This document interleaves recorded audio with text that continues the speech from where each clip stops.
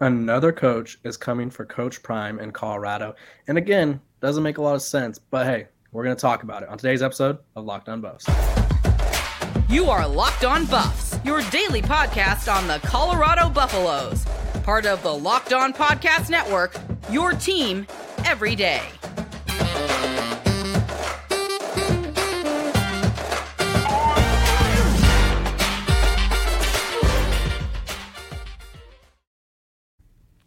What is up, everybody? This is Locked On Buffs. I'm your host, Kevin Borba, and joining me today is the host of Locked On Pac-12, Spencer McLaughlin, avid golfer, not an avid putter. Oh, God, I knew that was coming. I'm just saying. I knew that was coming. We're going to be talking about the latest things that are happening around Colorado, the Pac-12, and just college football in general today on this lovely Wednesday episode. So without further ado, I want to thank Spencer for coming on, and I want to thank you guys for tuning in every single day because we're free, available wherever you get your podcasts, and it's your team every single day.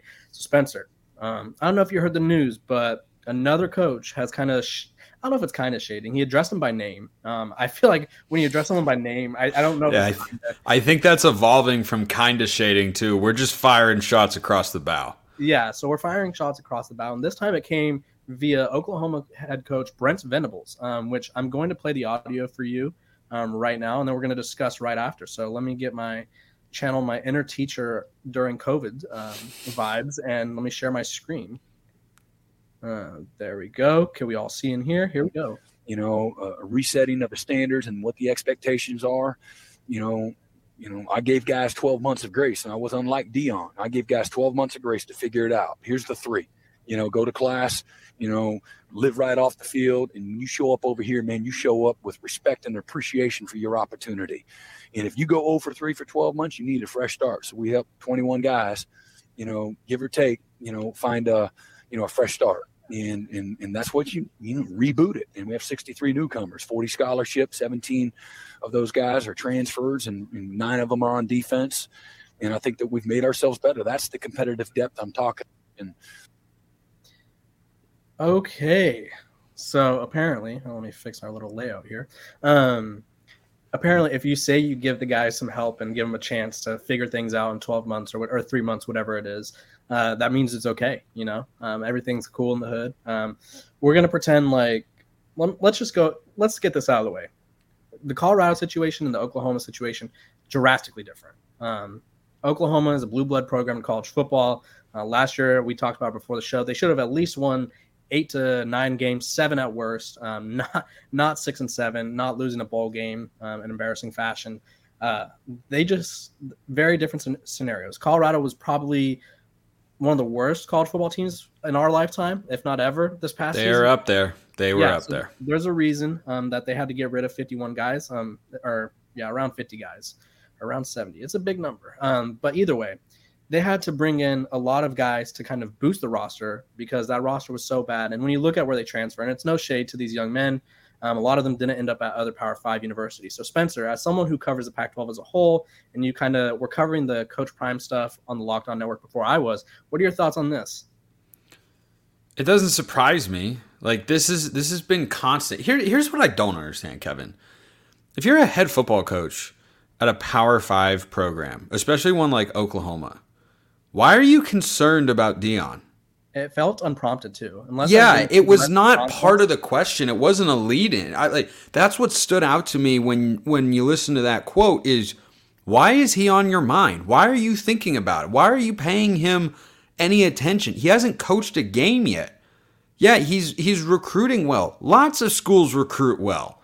It's one thing if you mention Nick Saban in an offhanded comment to the effect of, we want to bring in the best players we can, but we're not Nick Saban at Alabama. We can't, bring in 4 and 5 5-star players every year who can help us right away. That'd be one thing. But this comment felt so out of the blue and is indicative of what I've heard several national sports talk hosts for covering college football talk about. Josh Pate and Joel Klatt. Those are the 2 college football shows that I listen to.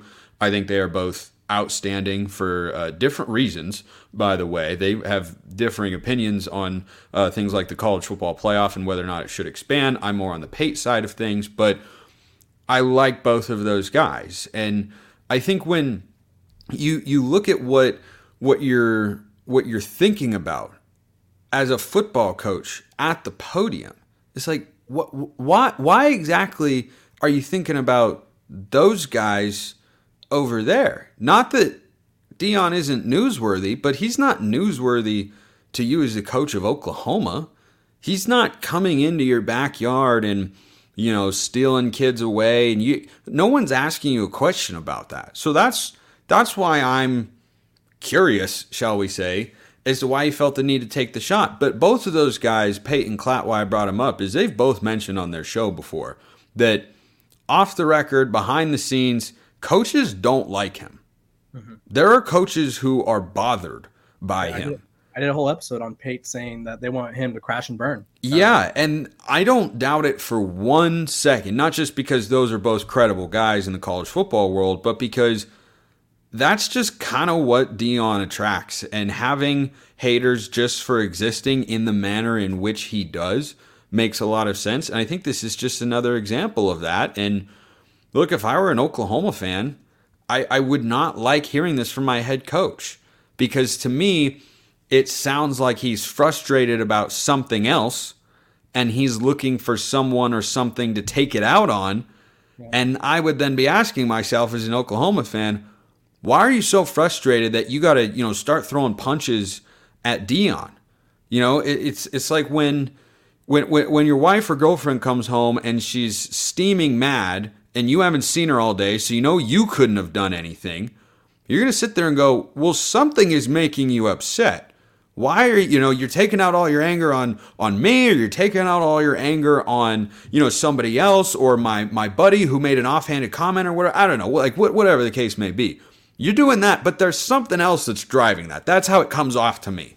Yeah, and I think I personally didn't know a lot about Brent Venables up until the past couple of years. I knew he was Clemson's deep. I knew him, but we didn't hear him talk at Clemson. Obviously, it was always Dabo Swinney. So this is kind of his first time, or I guess second time in the media rounds. And so he kind of threw a shot. Well, not kind of. He threw shots at Miami for losing to Middle Tennessee State, threw shots at Colorado. And so I think one of his defense mechanisms clearly is to point attention elsewhere to kind of hide what's going on within. And so whatever Oklahoma's problems are, don't know, don't care. But I think he kind of uses other programs as a stepping stool to kind of be like, well, they're doing this and we're doing that. So we may not be good at whatever this is, but we're not that bad. And so I think it's just a classic tale of don't look at me, look at them, because they're doing it too. And I just think it's interesting that he goes out of his way. Even if he was asked about it, I think the proper response from a coach would be, I'm not really focused on what they're doing over there at Colorado. I'm focused what we're doing here in Norman. I'm focused on winning the Big 12 in our last year in the Big 12. That's the answer I would give if I was asked about a program in a different conference who I've checked Colorado's schedule quite a few times, and I haven't seen any future home and home matchups with Oklahoma. So I don't know what, triggered him enough to bring that up. But it was interesting. And I think a lot of people are starting to see just how, I won't say easy of a target Coach Prime is, but kind of he's a popular target. No, he's an easy target. He is the lowest hanging fruit in college football for a coach, for a fan, for a player, for a media personality to just throw a jab at. It doesn't take any skill. It doesn't take a personal experience. It doesn't take anything. You can just sound off on him and make it work for whatever question you were answering as Venables did here. And no fault of his own. It's just the way he's done things is different. And well, college football hates different things. I don't know about minimal. We'll go minimal. No fault of his own is not something I agree with, but that doesn't mean that. I'm trying to think of how best to phrase this.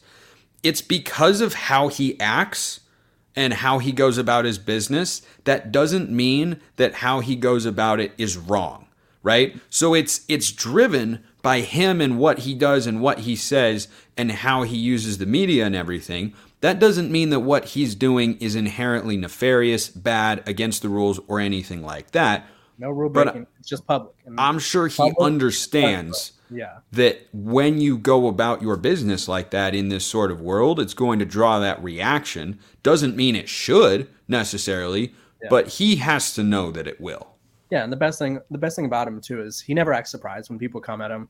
He never really is defensive. He'll maybe throw in a little one-liner here or there on Twitter, but he's never going out of his way to address these things. Did the same thing with Pat Narduzzi. Said, honestly, I don't know who that is. which is an insult in and of itself. But yeah, I don't think he does anything wrong. It's just he's public. He's very in touch with social media, which is not a common for college football coaches outside of like Lane Kiffin and a few others. And so he does things different. And college football is a sport of tradition. It's a sport of we do the same thing every single year, and it happens the same way every single year. So when someone comes in as an agent of change, it kind of throws everything on its head. But yeah, very shocking tidbit from Big 12 Media Day. Was expecting more Colorado expansion talk than Colorado transfer portal talk at Big 12 Media Day. But here we are. This episode of Locked On Buffs is brought to you by LinkedIn Jobs, one of our kind of new but older sponsors. These days, every new potential hire could feel like high stakes wager for your small business, but you want to be 100% certain that you have access to the best qualified candidates available. That's why you have to check out LinkedIn Jobs. LinkedIn Jobs helps find the right people for your team faster and for free. I myself have found 2 or 3 jobs on LinkedIn. My first job coming out of grad school during the pandemic, I found it on LinkedIn. Super helpful, connects you with all of the hiring managers. You can see who's hiring right away. You have jobs from every company you can imagine. So if you want to do the same thing and find the right candidates, add your job and purple hashtag hiring frame to your LinkedIn profile to spread the word that you're hiring. Simple tools like screening questions make it easy to focus on candidates with just the right skills and experience so you can quickly prioritize who you'd like to interview with.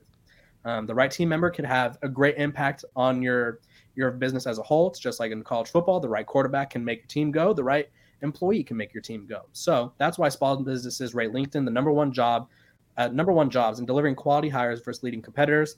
So LinkedIn Jobs helps you find qualified candidates you want to talk to faster. Post your job for free at linkedin.com/lockedoncollege. That's linkedin.com/lockedoncollege to post your job for free. Terms and conditions, may apply. Okay, we talked about some shade being thrown. Let's talk about the Pac-12 media rights update.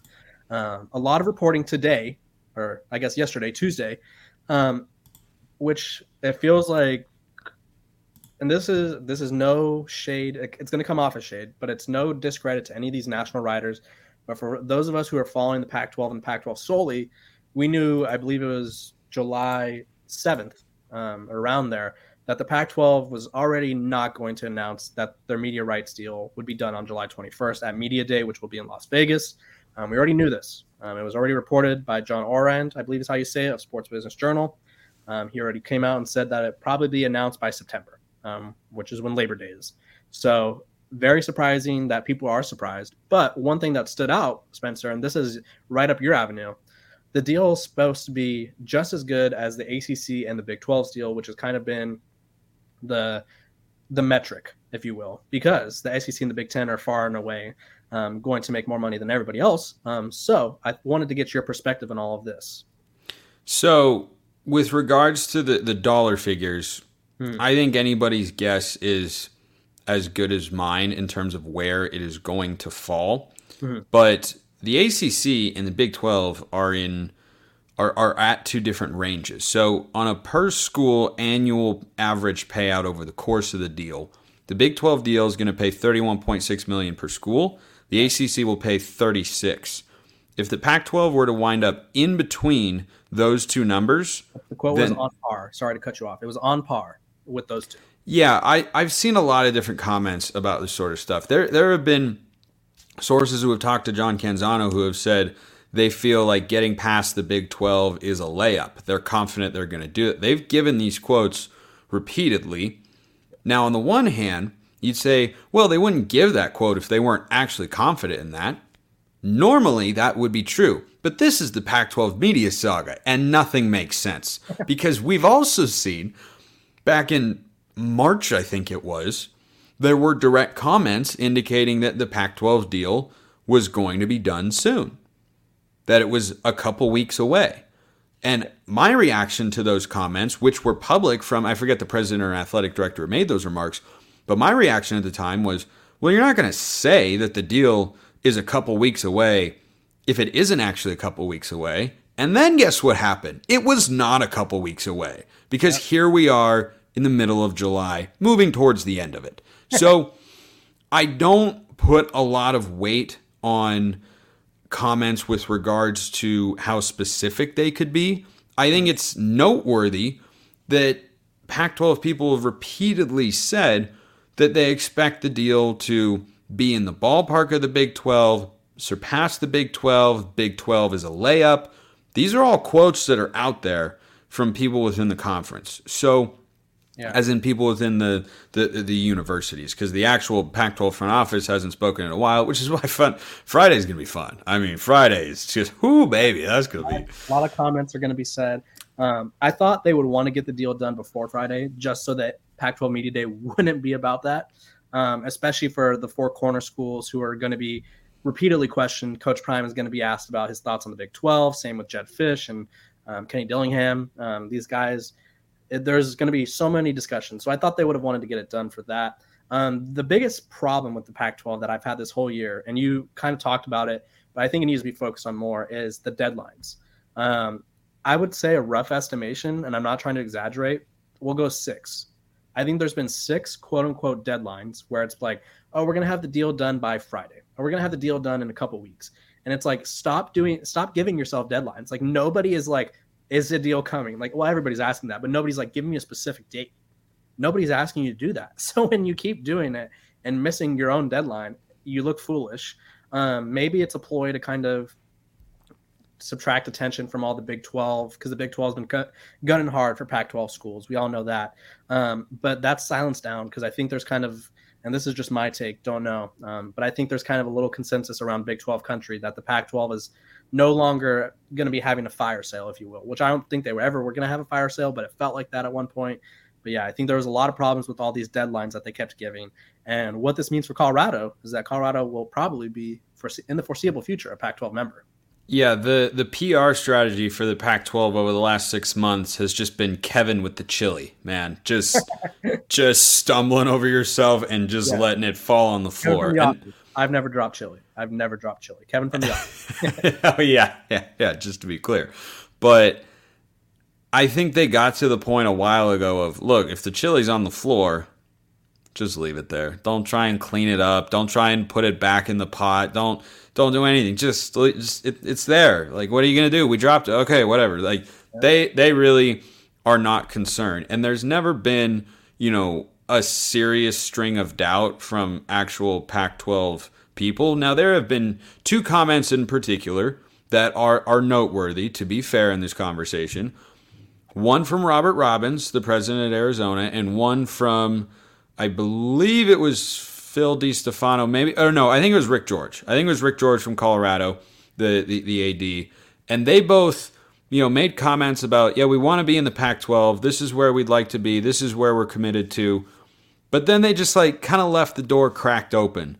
Rick George's remarks, I think, said something to the effect of, at the end of the day, we have to do what's best for Colorado. Yep. And if that ends up being the Pac-12, then they can do that. And if it ends up not being the Pac-12, then he's kind of, covered his rear end in a sort of manner. So I think that's all they were doing, is preparing for, hey, if this does end up coming in way below where the Big 12 media deal is, we want to be able to have not gone back on our word and be able to go to the Big 12 if we want to. But that's not what they want. Can't blame them. You can't blame them. Like, you always have a disaster plan in place. So, of course, you're going to be ready to do that if it comes to that. But they've stated repeatedly they don't want to go. And then we've seen that. We've seen words get put into action, or rather a lack thereof, because there's been so much noise over the last several months. They want to go to the Big 12. The Pac-12 has to persuade them to stay. Like, no, the Big 12 has to persuade them to leave, because they're still in the Pac-12. They're still planning to be in the Pac-12. And despite the Big 12 and all their fans' best efforts, they haven't yet pulled Colorado and Arizona away. And the pitch has been made. I think that's where we've gotten to with the Big 12, Pac-12, kind of do-si-do. They know what they have. Yeah, they know what is there, and they're going to proceed in a way that is informed on both sides of the debate, because they have had conversations, every university has, and the presidents have, and George Kliavkoff's talked with them and whatnot, about what the media deal is, what the expectations will be. They just haven't finished it yet. And look, I am more than curious as to what the delay has been, or what the driving factors have been. There are a lot of going theories as to what it could be. Having new partners who take longer to do things than traditional partners. The landscape of the media world not aligning with announcing a new media partnership. Because when you're laying off all these, if ESPN is involved, ESPN might not want to have to deal with the optics of, yeah, we're paying, however many millions and millions of dollars over here for the Pac-12, and we're laying off all these people over here. They might want to hold out on that. Apple might want a different timing if they're involved. Amazon, we don't know. So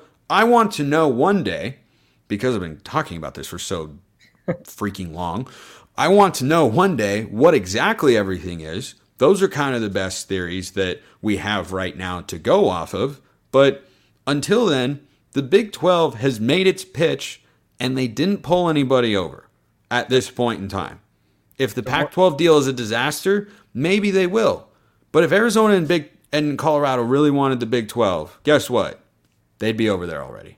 Yeah, they're more of a contingency plan. I'm going to end this little segment on a quote today from Heather Dinich, who actually spoke to one of my grad classes. Nice lady. Our 10 schools have been ridiculously patient. And this is someone telling her this. Our 10 schools have been ridiculously patient, this source said, adding that the league's patience to make a deal has led to more bidders coming to the table. That patience is about to pay off. So that's a very exciting quote. I think that's probably the most exciting And see, that's another quote that I hear it, and in the back of my mind, I think, all right, yeah, that sounds encouraging and all, but proof is going to be in the pudding. What's encouraging? What's good? One source told John Canzano it'll be worth the wait, right? Patience will pay off. Okay, you're saying all of that. You are setting yourself up to have all your eggs into the basket of the media deal here, because your brand has already taken a hit through this whole fiasco because you've punted completely, even though it was only 4th and inches and you could have quarterback sneaked it. You punted completely on the PR strategy, and now you're just coming out here and saying, yep, this is going to be really, really good. It's going to be worth it. Like, okay, it better, or else guess what? You're going to continue to get mocked in the college football world, and you will have kind of had it coming.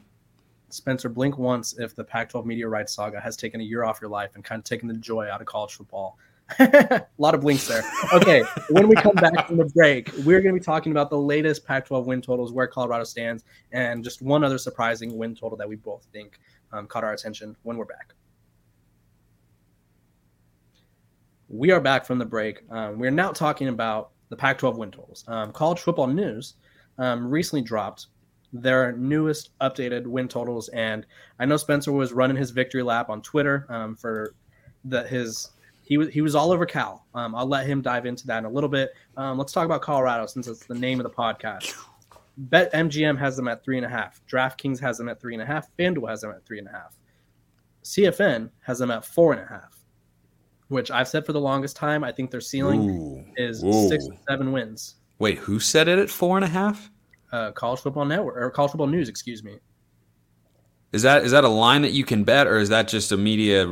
That's their media line. That's interesting though, because but you can't bet that. No, you cannot. Oh, okay, yeah. Well, that makes a lot more sense. We're going hypothetical. Well, not hypothetical. Because do you know how much money would come in on Colorado under 4.5 with their schedule? Oh yeah. No, I think including my life savings. Sorry, Buffs fans. See, I think six wins has kind of been the floating around ceiling for me. That's the one that stood out to me. I want you to talk about any other lines that moved that stood out to you. Because feel like you'd go under on that 4.5. So I don't feel like we need you to bash Colorado for about a couple minutes here. I would go under 4.5 for sure. 3.5, we'll see. But so Cal moved up, which made me really happy, and Stanford moved down, which also kind of that line's tough. That's a good line right there. Because they 2.5. So Stanford now has the lowest win total in the Pac-12. They're no longer tied with Colorado according to FanDuel. They're at 2.5 wins. I think that's about right because I have thought for a while now. I haven't done Pac-12 power rankings yet. There's been this other news story to discuss. Anyway, yeah, is something about broadcasting. Anyway, so Stanford, I've long thought is going to be the worst team in the Pac-12 this year, not Colorado.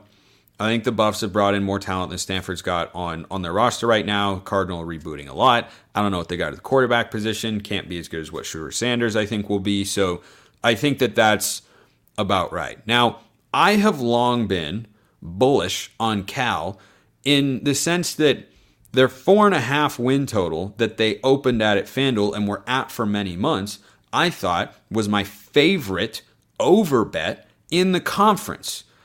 And I sound probably crazy to some, for liking Cal football, for saying that, hey, you should bet on Cal football. Cal football, right? Doesn't sound right.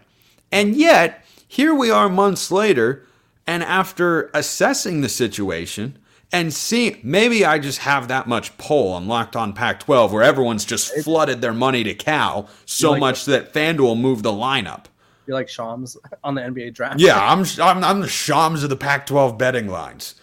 Probably not. That is entirely sarcastic. Anyway, so after a few months, suddenly Cal has moved up not half a win, but a full win to 5.5. Because my thinking on Cal is that under Justin Wilcox, they just had their worst season to date under him. He's going into year 7. There is real pressure there. Even at Cal, year 7, they did just give him a contract extension, which is kind of crazy. But they gave him that contract extension, but still, if he can't get to 500 this year, that'd be 3 straight seasons under 500. That was enough to get 3 full seasons, at least, was enough to get David Shaw the boot over at Stanford. I imagine Wilcox could be similarly on the hot seat if he can at least get to a bowl game this season. So I think that's the first thing. The second thing is Justin Wilcox's teams historically, they were not very good last year, but they weren't a calamitous disaster. They lost to Colorado. That was a calamitous disaster. But overall, they were a better team than Colorado all season. They were just not better on that particular day. So Cal has never been, like, they were 4-8 last year. I'm not trying to sit here and pretend that was a good football team. But that was a team that also took UCLA to the wire in the last week of the regular season. Gave USC more of a push than Trojan fans probably would have preferred. And they were doing all that, excuse me, with Jack Plummer at quarterback. And that is not the best quarterback option you could have had. I didn't think so going into last year. That bore itself out. So the other thing to consider with Cal is historically their defenses have been quite good. But last year their defense was not very good. I don't expect that to continue. I think Wilcox is a really good defensive coach. Really, really good. He's consistently had Cal over the years in the top half of the conference statistically in key defensive stats, yards per game, points per game, those sorts of things. Mm-hmm. And he's done so with what? Probably the consistently 8th or 9th best roster in the conference from a talent standpoint. So they hit the portal hard. And that's the other thing with them, right? There are a lot. I'm not just. I don't have this take of thinking Cal will be better than people think without evidence. They have had offensive struggles. They have a new offensive coordinator. They've had offensive line struggles. They hired a new offensive line coach. They had quarterback struggles last year. They have a new quarterback, right? So all the areas where you looked at Cal last year and said that's a weakness, they have now made. They've made changes. And then the defense took a step back last year. I don't expect that to be the case. And they've got a preseason all-conference lineman in Brett Johnson who's coming back from injury. If he stays healthy, he's a beast. And they've got Jackson Sermon, preseason all-conference linebacker. They always have good defensive backs. Like, you just keep going down the list here. And I'm not painting a picture of Cal as a conference contender. I'm just saying that, or I have been saying, and Vegas now agrees, that a 4.5 win total was too low, and I loved the over, and it has now... That was easy money. That's what I'd said, and now it's moved up to 5.5. Not so easy money. This is the perfect... Not so easy money. For Colorado, if I was a betting man, which I'm in California, so legally I'm not, as I say every time I bring up gambling. Legally I'm not. That's all I How lame is that? Figure it out, California. Come on, Gavin Newsom. Get it together. We tried to vote on it. It got shot down or something. I don't know. Oh, come on, guys. Good old politics. Lighten up. But here's the thing. Colorado at 3.5. That's an easy over for me. The thing that before we end the show, and I'm going to tell you why. Easy over? Okay. They get Colorado State. Well, I wouldn't say it's easy, but you have to expect Colorado's going to be an improved team. And just look at last year's roster. They took Cal. They beat Cal. So if that team could contend with a Power 5 program, let alone an FBS program, that's saying something. So a program or a team with much better roster, improved coaching, a lot better culture, which I think is being overlooked. There was a losing culture in Boulder last year. I'm going to put it out there. I saw way too many social media posts from players kind of laughing and giggling about being 1-11 for my liking. All that's improved. They get to play Arizona State, Stanford, Colorado State, UCLA, who I'm not really sure about, and Washington State, who I also think is a borderline yes or no game. I also think Nebraska's not that good. I think Nebraska's in a very similar situation. So right there, that's 6 winnable games. Are they going to win all 6? I don't know. But those are games where I could be – if you told me that Colorado beat any one of those 6 teams, I'd be like, okay, that makes sense.